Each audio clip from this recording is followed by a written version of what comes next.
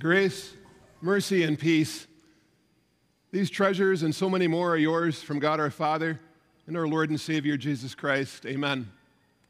Our text this morning is our gospel lesson from Luke chapter 16. Dear fellow children of God, if I were a rich man, before Tevye, the main character in Fiddler on the Roof, sung his very famous song, If I Were a Rich Man, he treated us to this one-sided conversation that he had with God. He said, "Oh Lord, you made many, many poor people. I realize, of course, it's no shame to be poor, but it's no great honor either. So what would have been so terrible if I had a small fortune?" And then he launched into song, If I Were a Rich Man. You can thank me after the service for not entertaining you with me singing, If I Were a Rich Man. But I do believe that some of us here have, if not sung that, said that to ourselves at maybe more than one point in our lives. If I were a rich man or woman, or if my mom and dad were rich, then, and you can fill in your own blanks. And as you made out that hypothetical rich man to-do list, do you also, at the end of that, always tack on at least 5 charities, hospitals, missions, churches, schools that you would donate some of your riches to? And do you also say, I really don't think that being rich would change me at all? That may be true. But in our text this morning, we have 2 men in front of us. One, a very wealthy man who maybe never hypothesized, if I were a rich man, because all he knew was being rich. And another man who also maybe never had the energy to wonder, if I were a rich man, what would I do? Because we're told all he did was long for scraps from the rich man's table. Our theme this morning is, if I were a rich man, and the first thing we'll look at is man's treasures can often be a threat. Earlier in this same chapter of Luke, last week's gospel lesson, parable of the shrewd manager, Jesus taught the importance of being wise with your wealth. It's not a sin to be rich, but don't let your heart become attached to those riches. You can't serve, Jesus says, God and money. And now today in this gospel lesson, Jesus gives concrete examples of what happens when our heart is in the wrong place. There was a rich man who was dressed in purple and fine linen and lived in luxury every day. Not just occasionally dressed on holidays, but always was dressing in the finest of clothes and lived literally sumptuously. There was no need that he had that his money could not buy and provide for. That's not the problem. The problem is that he had so much love for all of these blessings God had given him, there was no room left in his heart for love for God or for others. And he should have known better because he knew God's word. We know later in this story, he knows Moses and the prophets. So he would have known rich men like Abraham and how Abraham served God with his wealth. He would have known the warnings of Solomon that we heard last week in Ecclesiastes. Whoever has money never has money enough. He would have known about Job, a man of God who said, naked I came from my mother's womb, and naked I will depart. You can't take it with you, Mr. Rich Man. But he ignored all that. Not only no love for God, but also no love for his fellow man. At the rich man's gate was laid a beggar named Lazarus, covered with sores, and longing to eat what fell from the rich man's table. Even the dogs came and licked his sores. Have you ever wondered, why would this rich man ignore Lazarus when he had so much? Why not just send out a bowl of leftovers to the beggar at the end of his driveway? It wasn't as though this was some random street person, panhandler, that he could pretend to ignore and walk by on the other side of the street. He knew Lazarus by name, and we know that because when he ends up in hell, he looks up and says, please send Lazarus. This was somebody of whom he was personally aware and who he knew but just chose to ignore? Was it arrogance? Was it a rationalization that, well, God has blessed me, and maybe I deserve that, and if God isn't blessing this poor man, maybe it's the poor man's own fault? We don't know, but we do know this. Not a single word or act of kindness or compassion from a man who had so much for a man who had so little.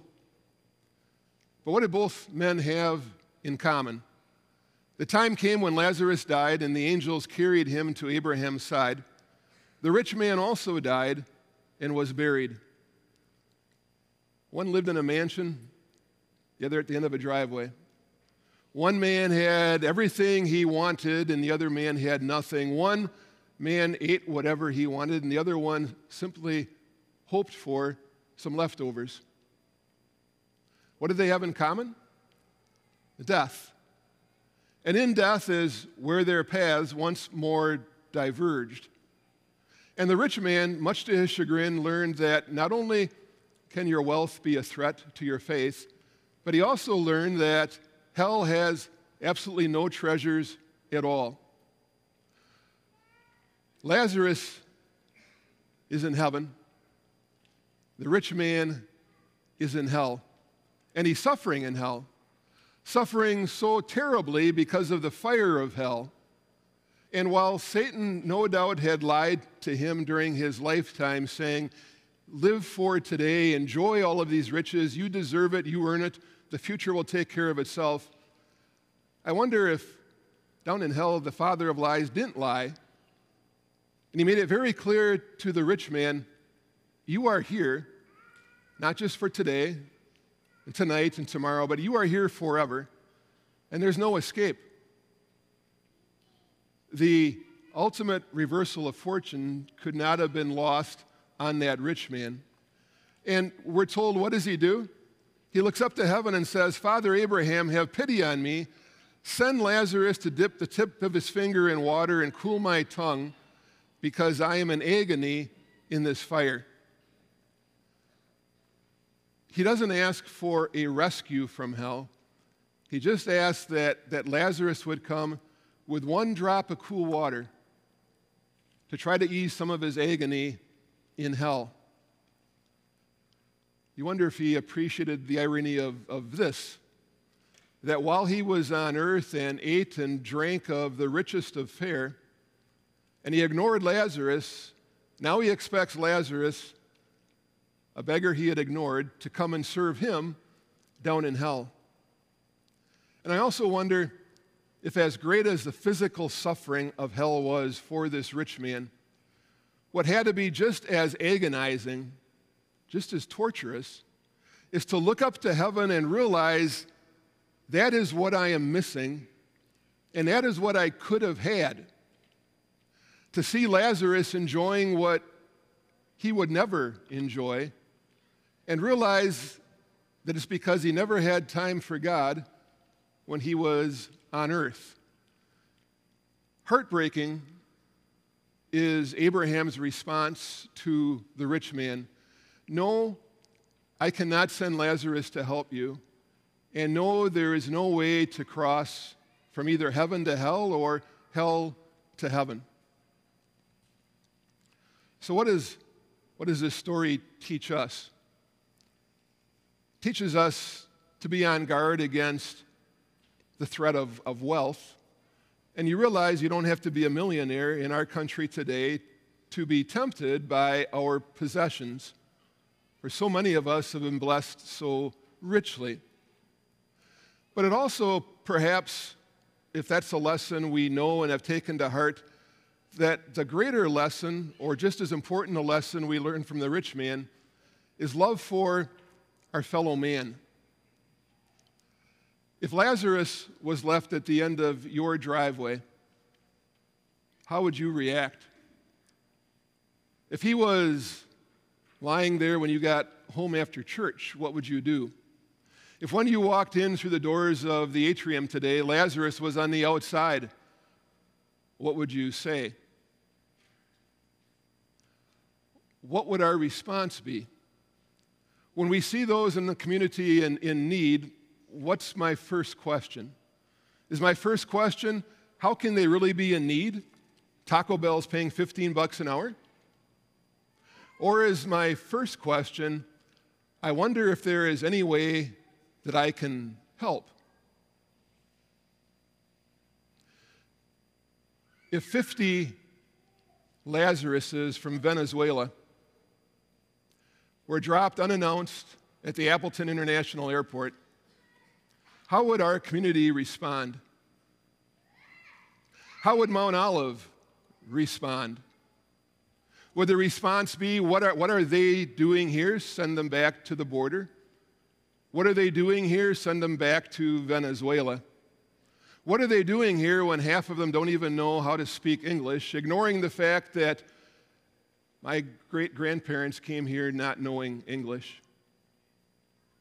I would like to think that if we could look beyond the political posturing on both sides of the political aisle, that our response at Mount Olive would be the same as some of the churches in Martha's Vineyard a week ago, where they opened their doors to those Venezuelan refugees, looked at their needs, provided for their needs, fed them, took care of them until they could get to a place that would be better suited to serve them, and provided for them a message from God's Word in Spanish. I am confident that God's people here at Mount Olive would respond, recognizing that it doesn't matter what caused someone's plight. What matters is this is a human being in need of help. If the only point of this story, though, is money could keep you from heaven, then Jesus would have ended it with the rich man in hell and Lazarus in heaven. If the only point of this story was help those who are in need, it would have ended there.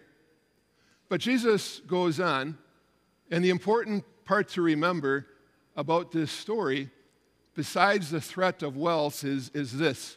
If I were a rich man, recognize that money is a threat, hell has no treasures, and Christ's treasures always, always, always contain a promise. Why did that rich man end up where he was? It's because he failed to appreciate that the key to the treasures of heaven is found in the treasures of God's Word. And even in death, he still failed to appreciate that, because in death, he's in hell, and he looks up and he asks, after Abraham says, we can't send Lazarus to help you, he says, I beg you, Father, send Lazarus to my family, for I have 5 brothers. Let him warn them so they will not also come to this place of torment. He still didn't understand that God didn't take him to heaven because he was rich. God didn't take him to heaven because he had no faith in the promises of Moses and the prophets. Perhaps he thought he was entitled to heaven because if he's so richly blessed on earth, why wouldn't God bless him in heaven? Perhaps he thought he was going to heaven because he could say, I'm a child of Abraham.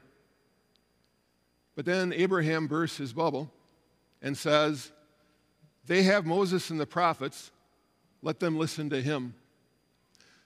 And it still doesn't click for this rich man. He says, no, Father Abraham, if someone from the dead goes to them, then they will repent. The same lack of respect for God's word in life, he also had in eternal death in hell. And Abraham said, if they do not listen to Moses and the prophets, they will not be convinced, even if someone rises from the dead. Proof of that would be 6 months before Jesus' crucifixion. He calls a man dead for 4 days out of a tomb. There were many who put their faith in Jesus, but also many who refused to believe and hardened their hearts, even though this dead man was now alive. Proof of this would be the very first Easter evening. 2 disciples on the road to Emmaus. Not enough faith to believe in the report of Jesus' resurrection, an often prophesied resurrection. And Jesus himself walks with them. And what convinces them is not an empty tomb, but rather Jesus walking them through God's Old Testament plan of salvation and how their hearts then burned within them. The poor man is in heaven because he clung to God's promises. And because he clung to God's promises, all of those treasures of heaven were his. Who do you cling to today? Who does the aged Christian cling to as she nears the end of her life? She clings to Jesus. And how does she do that since she can't grasp Jesus' hand physically? She does that by hanging on to, by clinging to all of the promises that she has learned since she was a child, and repeating those to herself over and over and over again. Fear not, for I am with you. Be not dismayed, for I am your God. The Lord is my light and my salvation. In my Father's house are many mansions. God will never leave you or forsake you. And she clings to Jesus by singing those hymns that she learned as a child. And the promise is found in those hymns. I am Jesus, little lamb. Hold thou thy cross before my closing eyes. I know that my Redeemer lives. My heart for joy is springing and can no more be sad. And she clings to her Savior and all of the treasures that he has given her through faith, and all the treasures he has promised her in heaven. If I were a rich man, there are warnings in this story. Warnings that if the mirror of God's law isn't too fogged over with our own self-righteousness, may strike close to home this morning. But know this: you are a child of God.